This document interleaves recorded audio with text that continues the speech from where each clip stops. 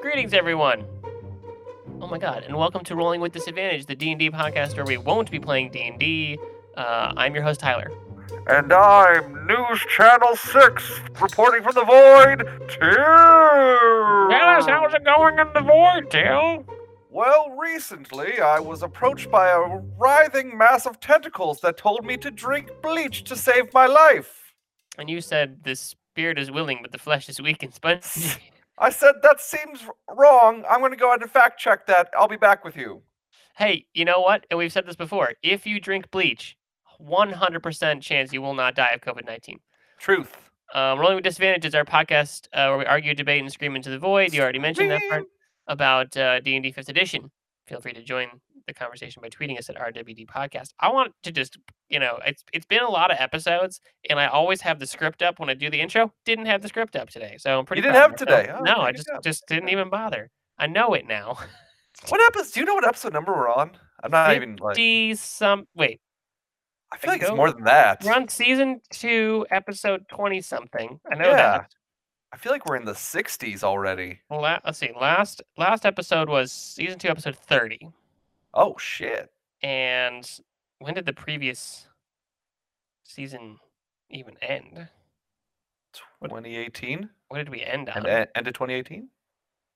What did we end on? I don't remember. Was it the live play? No, that was our recap. One year was the live play. Mind Flayers and RWD Reflections. That was our. Okay. That was shit. I didn't even note what it was. The SoundCloud says we have 64 tracks. Okay, one of those is the. And a couple of them are repeats. I think 4 of them are repeats. So and one of them's the 2-minute intro. Right. So we almost have 60 episodes. Yeah. That's pretty good. Thanks for hanging on, people. And yeah, for all you new people, I hope you're listening to them in the back. We said some good stuff back then. Yeah, go back and listen to the old ones if you haven't already, because sometimes we really do land on some good fucking content, Finally, some good. We don't remember it. No, literally not at all. And we'll bring it up again later. So, but this is our second month. This marks our second month in a row where we have over 1,000 listens on our show. Heyo! Look at that! Welcome, people. Hi, hello, greetings. We do have a couple things that we're talking about today. Let's sort of keep the listener mail trailing going. And Paul emailed us again, and Paul's asking this week about what we think makes an interesting BBEG, and if you could remind the listening audience what that stands for, Till. I feel like I played a lot of Cards Against Humanity, so I might be wrong here, but I'm gonna go with Big Bad Evil Guy. Big Bad Evil Guy, courtesy of Buffy the Vampire Slayer. Yes. It's just or otherwise called BBG, Big Bad Guy, right? Yes. BBEGs are Big Bad Evil Guy, not a BBCG, right? That's a very, very, or BBW? Wait. BBW's Big Beautiful Women? Is that right? Yes, that is accurate. Okay. It's not that either. This is a Big Bad Evil Guy. So what makes it interesting? The two aren't necessarily mutually exclusive. They're not. You can have BBW, BBE. Well, I said BB. It would be BBEW, Big Bad Evil Women. BBB. No, BB. Bad, beautiful, evil women. Yeah. Baboo. So Paul asked about that, and he even mentions the BBEG could be anything. It could even be a boat. So thank you, Paul, for that. That's cool right there, because I mean, that's a listener. That's a listener, A, and B. We don't have to bring it up now. It was already brought up. I already did it. I got it. I'm out of the way. Well, yes. I replied to him immediately saying that obviously a mimic boat would be. Yes, that's the one. That's it. I'm done. We did it. That's the interesting thing. It's a mimic that's the size of like a galleon. Yeah, exactly. Or like the Titanic, like a proper fucking boat, oh my god. Right? And you go to fight it, and it's just like rise into this like Kraken-esque object. Well, see, little did everybody know. This is for you history buffs out there. The iceberg was also a mimic. And the Titanic was a mimic, and they fought in the ocean like kaiju. It was the very first kaiju versus Jaeger fight was the Titanic versus the iceberg. So wait, so the Titanic was the Jaeger and the iceberg was the kaiju. Correct. That checks out. The math checks out there. And there's no picture evidence of the sinking, right? So no one could. It happened underwater. There were no underwater cameras back then. Like, well, people thought the boat was splitting, right? When it tipped up and like snapped. No, that was a transformation. That was like a Transformers boat happening more than meets the eye, they say. I do believe that was a statement about Transformers. And So certain people that, you know, you have to watch out for. check. Yeah. I have been grappling with this, what makes it interesting BBG, because we are in the fledgling stages of a campaign now, right? Yes.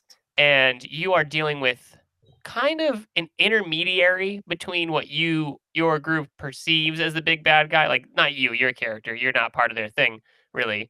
They perceive there's this person who betrayed them in the past, that's the party, like their Mhm. commander, and they're kind of out to get him eventually. They know they're not really ready for it, so they're kind of just hunting him down.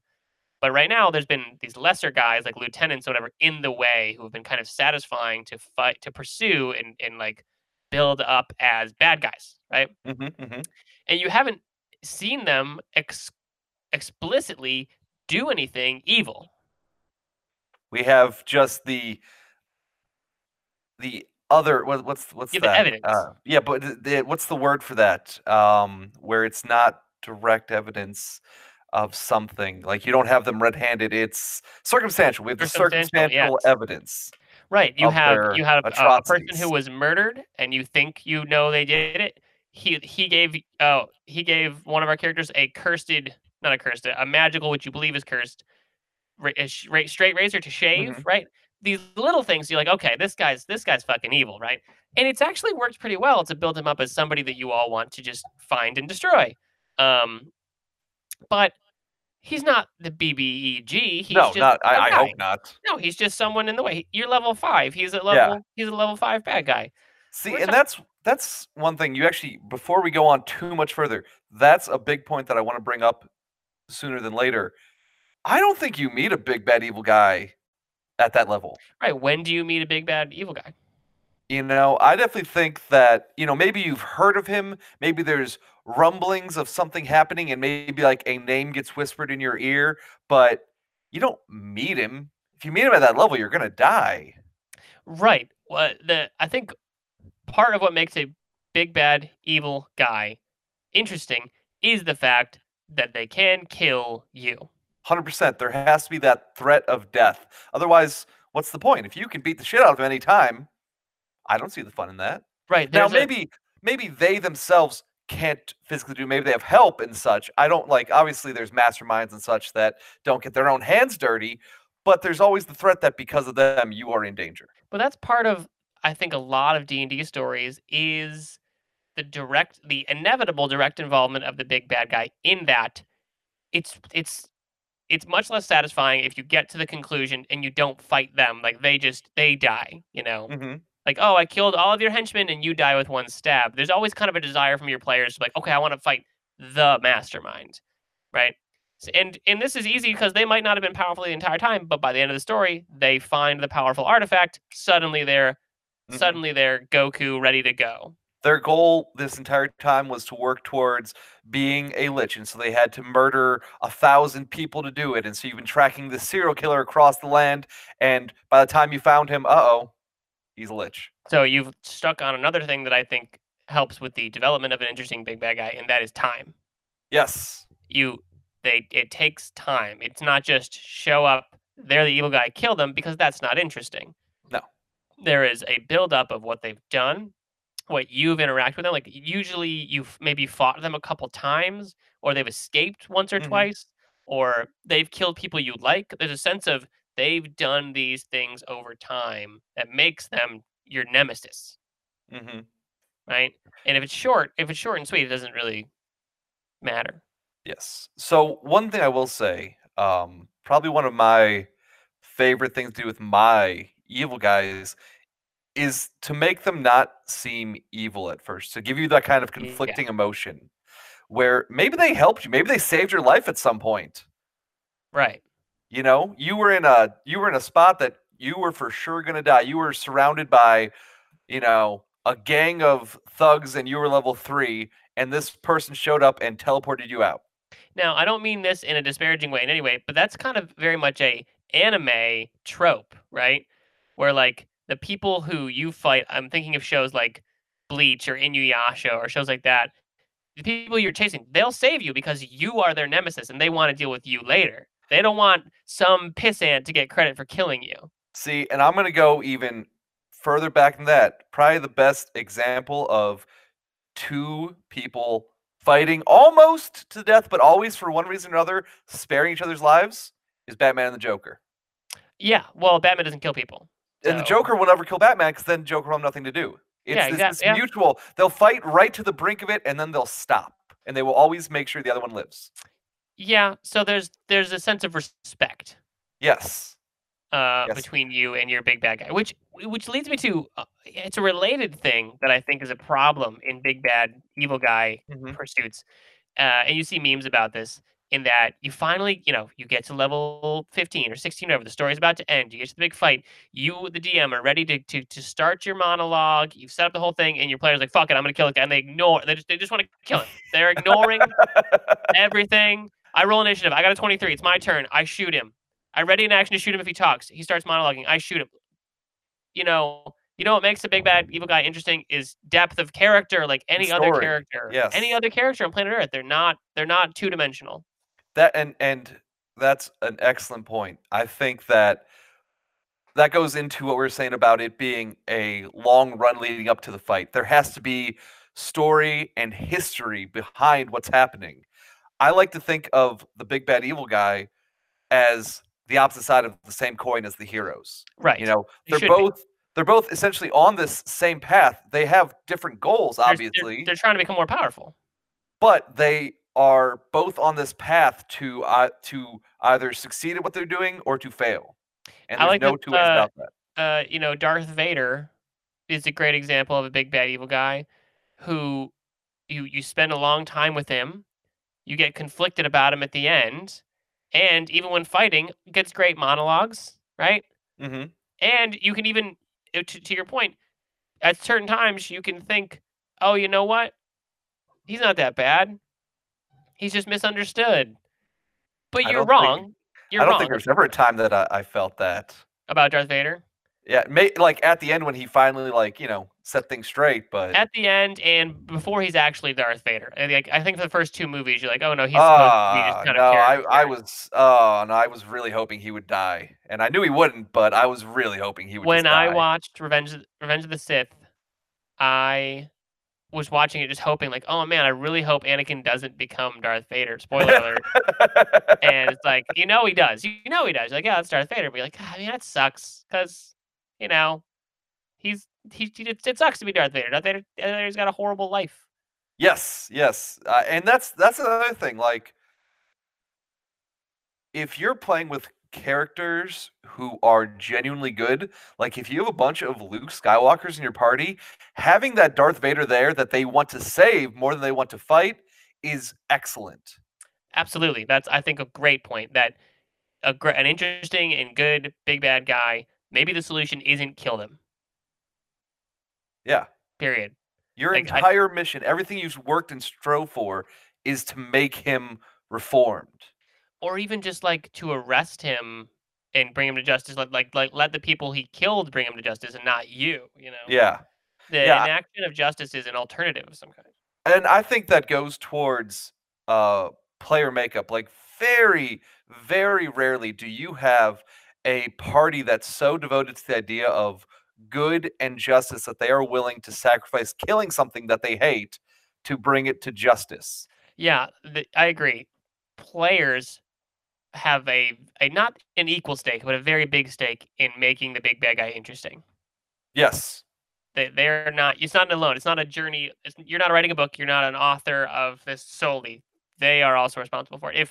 If our resident, Azamar Tabin wasn't passionate about this particular character and wasn't suspicious of him to start, you guys wouldn't be following the people you're following right now.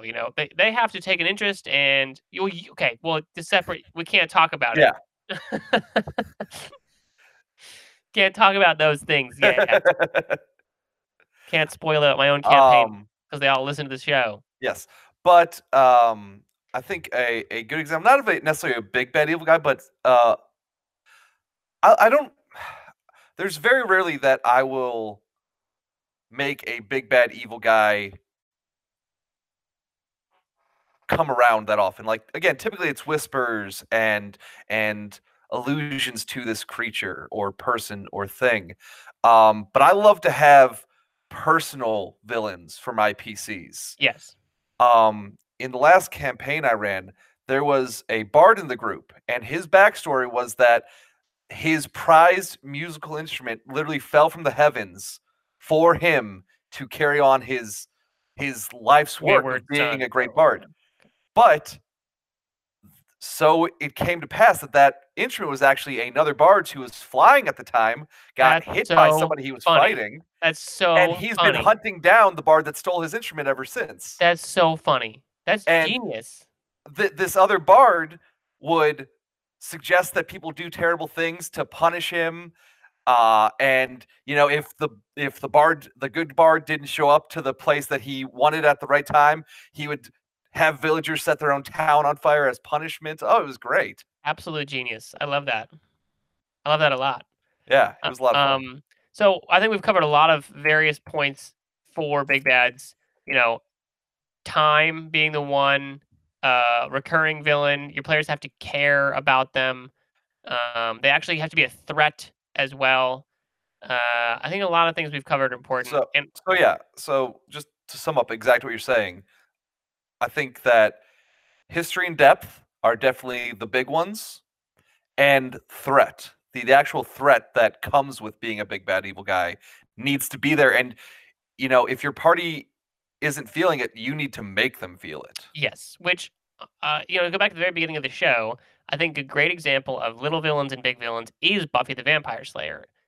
Even the very first season of the show, the first, right? Mm-hmm. He's the big bad evil guy. He's there in the background, moving the pieces around, doing shit. I thought the Master was the big bad evil I'm sorry, guy. the Master. Yeah, not the first. Doing evil shit, sending out the henchmen who become kind of threatening on their own, like they're mini bosses or whatever. Yeah. He has a goal, and he kidnaps, children and threatens her friends and blows shit up, and eventually escapes. And there's a fight. Like it's this long season-long build-up. So I do think if you are looking for a structure of how to structure a big bad guy, a show like Buffy or even Angel does a good job of that. Not that the shows individually are good individual episodes, but they do a good job of structuring that. One thing that I think is a easy tool that a lot of dungeon masters can quickly employ is the idea of leveling the big bad with your PCs. Oh, interesting. To make it so that there is always that threat. Always keep them ahead of the game, ahead of the curve, but almost attainable. Keep it so that it's interesting for the PCs. Yeah. That's like interesting. In the last campaign that you did with our elven characters and whatnot, like there was this sense that we were very strong and that whoever we fought, we would find a way to beat. But even still, that wasn't the case. There was always something that could stop us and that could beat us. The challenge scaled. Yeah. Yeah. All right. I hope that was enough for you, Paul. And for anybody who wants to make an interesting BBEG. Really, just looking to other media is a great way to do it. But time is my main one. I would say I like the analogy of being two sides of the same coin. Make it so that your characters dislike this person, but not just because they are evil, but because there's something like a personal stake in hating this character. I would like to say one final thing before we go to a break, and that is thinking about one-shot villains. Think about Strahd. Strahd makes a good big bad guy, not because it's a long campaign, but because we, the players, you always hear about the Curse of Strahd. The time is real in real life. Like the buildup of who Strahd is has been happening the entire time you haven't played D&D until you get to that one shot. So like that time in a one shot functions as well. Where you finally, it's like, oh yes, finally we get to go hunt down Strahd and kill him, whatever, things like that. All right, let's take 5 and we'll be right back.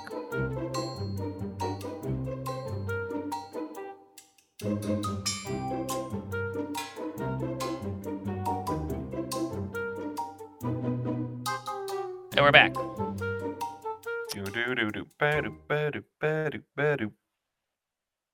That was exactly the music that was playing just now. I think I need more sound effects in the show. Dude, we're not a morning radio show.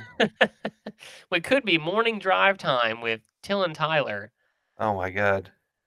Just talking about current D&D events. in the AM. Oh, that's good. That's really good. That should have been the show. D&D in the PM. Except you had DP in the middle, which I guess is fine. Right where Really. it belongs. Okay, interesting. Interesting what you think right there. So I had messaged you recently the question that pertains to the topic we're doing the second half of the show today. I forget what I said. What did I I feel like say? it's always good, like a good indicator of a good topic whenever you send something and I'm like, I don't know about that. I sent you. I said, okay, here we go. I asked you, say your D&D character wants to kill themselves. Mhm. They stab themselves in the chest. Does that do damage, or is that like a willful drop to 0, fail death saves, blah blah blah blah blah? And you responded, you responded in a very rules technical way, like it would be an automatic crit or something like that. Yes, yes. So it got me thinking about the function of narrative death of a character in a Mhm. campaign, Mhm. specifically like if you say your character want to kill himself for whatever reason, or a character needs to be executed for some reason, Yes. right? And it's I think a lot of people's first instinct is like, well, the characters have a huge amount of hit points. So if I put my level 12 barbarian somehow gets arrested, somehow gets detained, gets his head's gonna get cut off by this guy. Yeah. He can't do anything. Like in reality, really, his neck is just a neck. I should be able to cut his head off, Yes. right? But he's got a lot of hit points. He's got it might take a couple whacks, you know. Well, And in all fairness, not every beheading went through perfectly the first time. Sometimes it took 2 or 3 whacks. that's a function of a poor executioner. I want to refer to I think like there's very little that guides me in this conversation Mhm. in the books. Like one line is page 12 of the player's handbook, hit points and hit dice. Your character's hit points define how tough your character is in combat and other dangerous situations. Okay. So I read that as that doesn't explicitly say your hit points are reflective of your general toughness. Like your if I'm gonna kill myself, I'm a character. I'm gonna kill myself. I'm gonna slit my own throat. Yep. I don't have 120 hit points. I just have a neck and a knife, Okay. right? Mhm. But if somebody else is trying to do that, my hit points reflect more than just like the meatiness of my neck. They reflect a little bit of my luck, maybe my gods on my side, maybe a You little bit of moving, dodging, my enemy's armor. bad luck. Right. My hit points are reflective. I like to think of a lot of different things. So how can you does it make sense to make narrative death not care about hit points? So the only reason that and I get what you're saying, like, you know, if you want to commit seppuku because you failed and brought dishonor to your family, you should be able to do that Yeah. or anything like that. The only reason that I am ever against it is because there's situations in battle where, you know, what if you are and correct me if I'm wrong, but I'm fairly certain that a spell like Dominate Person does not say that you can't have somebody attack themselves. Let's that's a absolutely fantastic Uh, example. I Spells. know that there are spells that say you can't have the person hurt. I think Charm Person is one, where it says you can't harm yourself or something. Dominate person. Attempts to beguile. Telepathic link. Issue commands. It defends and preserves itself to the best of its ability. That's if you don't give it an order. Oh yeah, if the creature completes the order. If you can use your action to take total and precise control of the target. Hmm. Creature takes only the actions you choose and doesn't do anything that you don't allow. Each time it takes damage, it makes a new save. So here's my problem with your idea of narrative death. Why couldn't the person that's charming this person just say slit your throat and kill yourself? So this is the distinction I think I'd have to make is literally the one between a narrative death and a non-narrative, whatever the opposite that would be, a technical death. Hmm. Because my HP would be reflective of my health in a dangerous situation. In a dangerous situation, I think somebody charming me and trying to get me to kill myself, it falls under that umbrella.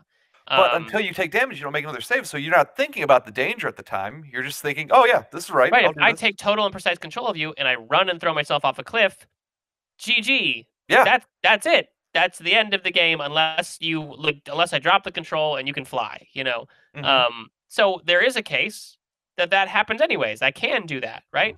Yeah. But something more specific like, you know, stabbing myself in the throat, obviously there should in your example there should be a hit point element involved.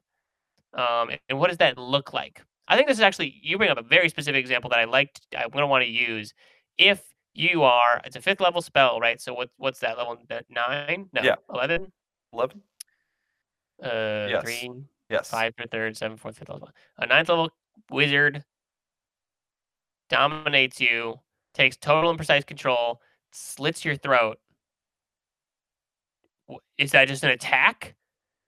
Is that you drop to 0 and you have to start making death saves?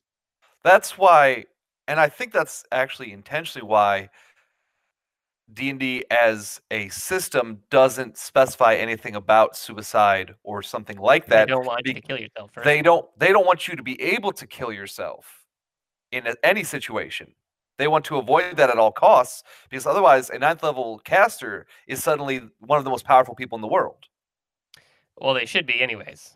I mean, yes, they are quite powerful, but I mean, a 9th level caster could theoretically kill a 20th level barbarian Who's quite up? easily with this by throwing him off a cliff.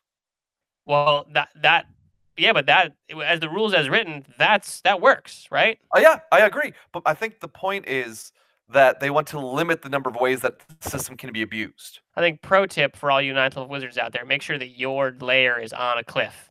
That way you can just mind control people right off it. Oh, the Mage's Tower. That's why it's built, baby. Oh yeah, it's always a I mean, that was a pro strategy in Everyone at the boat. Very early World of Warcraft. You would as a priest, you cast mind control during PvP and literally run people off cliffs. Like the spell would end, and if they had a way to slow fall, whatever. But oftentimes that was it. Just GG noob. Yep. So I think maybe it's not written explicitly, but there's got to be some way to like prevent self-harm, right, in these sorts of things. Because you talked about charm. Mm-hmm. And I think not charm.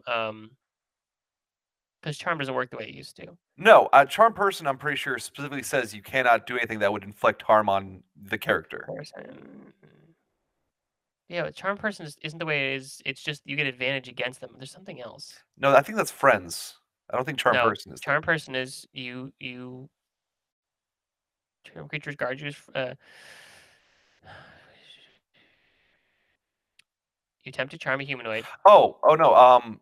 Is it suggestion that you can't make them hurt themselves? Maybe it's suggestion. I think it's suggestion. There's too many spells that do roughly the same thing. A lot of mind control in this world. It doesn't get used that often.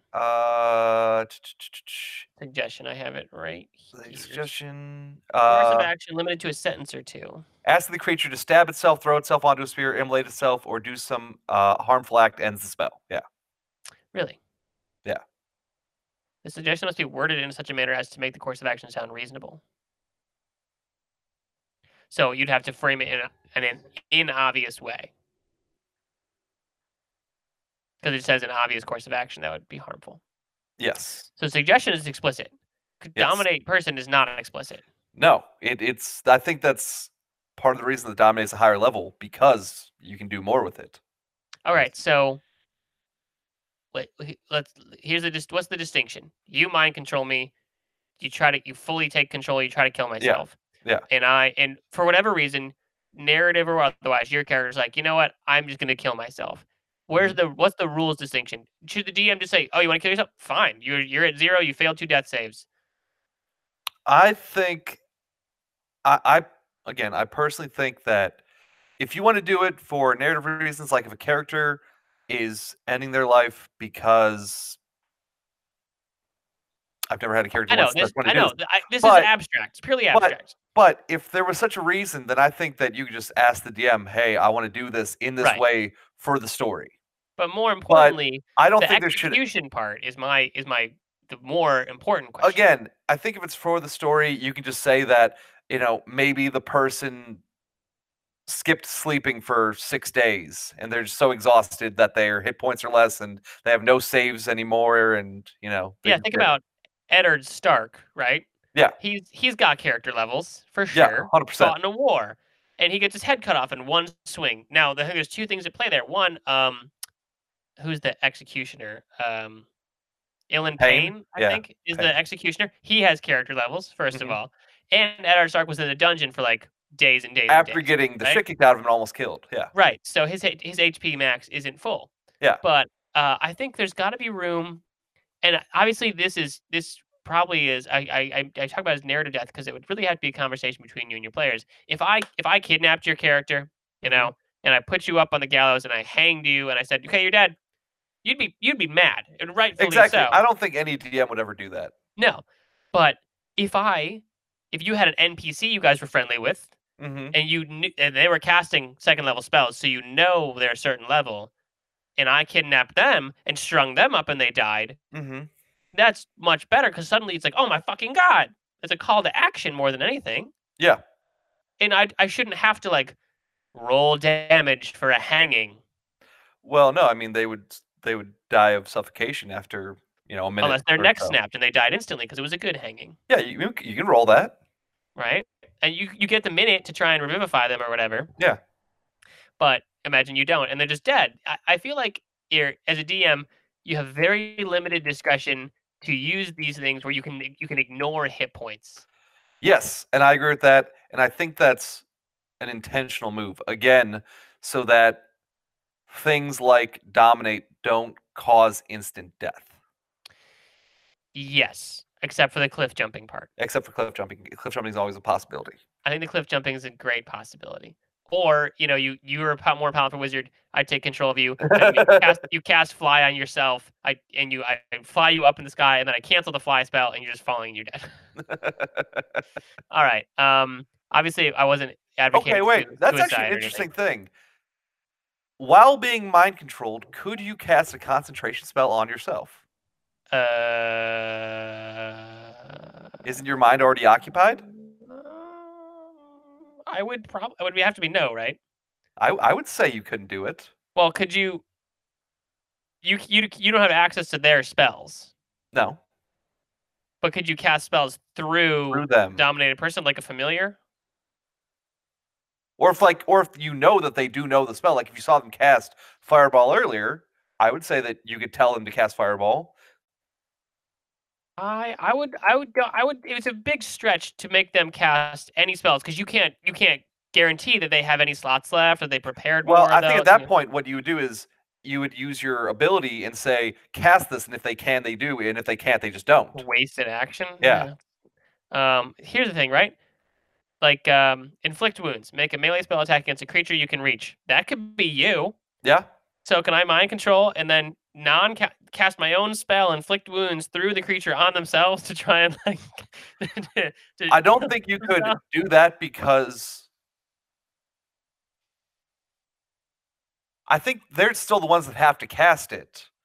Like, because they're the ones that have to do the verbal components and the hand motions and pull out the materials and shit. Like, that's still them doing it to get the energy from the Well, spell. that's why I used inflict wounds as an example because it's only verbal and somatic. It's pretty basic what it requires, and that begs the question, which I think could be another show probably. Where does magic come from?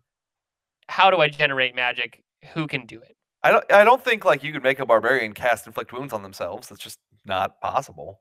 These are questions for another time, I think. All right. The point I think we concluded is, uh, if you are engaging in a scenario that it would be really like an obstruction to consider hit points. It requires a larger discussion between you and your party. Yes. Yeah. I honestly think that it's probably best just to avoid it from a PC sense. Like if you want to Yeah. have NPCs, so distraught over the loss of a loved one that your PCs failed to save, off themselves, that's one thing. That's then a call to action to the PCs. But in terms of PCs, just let them live. Yeah, but NPCs hang them high. Oh yeah, Am I right? it's like when Captain Jack Sparrow is coming into port for the first time and he sees the dead men hanging. Like, yes. that's a call to action. That's, obviously you couldn't do that with Jack. They tried and failed many times, but He even did die and came back. Yeah. Which was a goofy fucking thing. All right. I don't think we learned or solved anything. How about you? I think we did our best to answer Paul's question. That's all that matters. Yeah, GG, Paul. Make sure to subscribe and rate the show wherever you found it. Spotify, SoundCloud, Stitcher, Apple Podcasts, Google Podcasts. I'm a Spotify man these days, so I don't know if that tracks our listens or not. It does. I just haven't bothered looking at the info there. I like Spotify. Follow us on Twitter at RWD Podcast. I haven't been tweeting lately because all D&D Twitter was this week was, is this racist? And I just didn't want to. Yeah. Feel free to send us topics you want to hear about or your D&D rants at rwdpodcast@gmail.com. Orcs aren't people. That's all I got to say about that. Did you just say orcs aren't people? Yes. Oh, boy. Special thanks to Paul for the email. And we will see you all next time. Till then.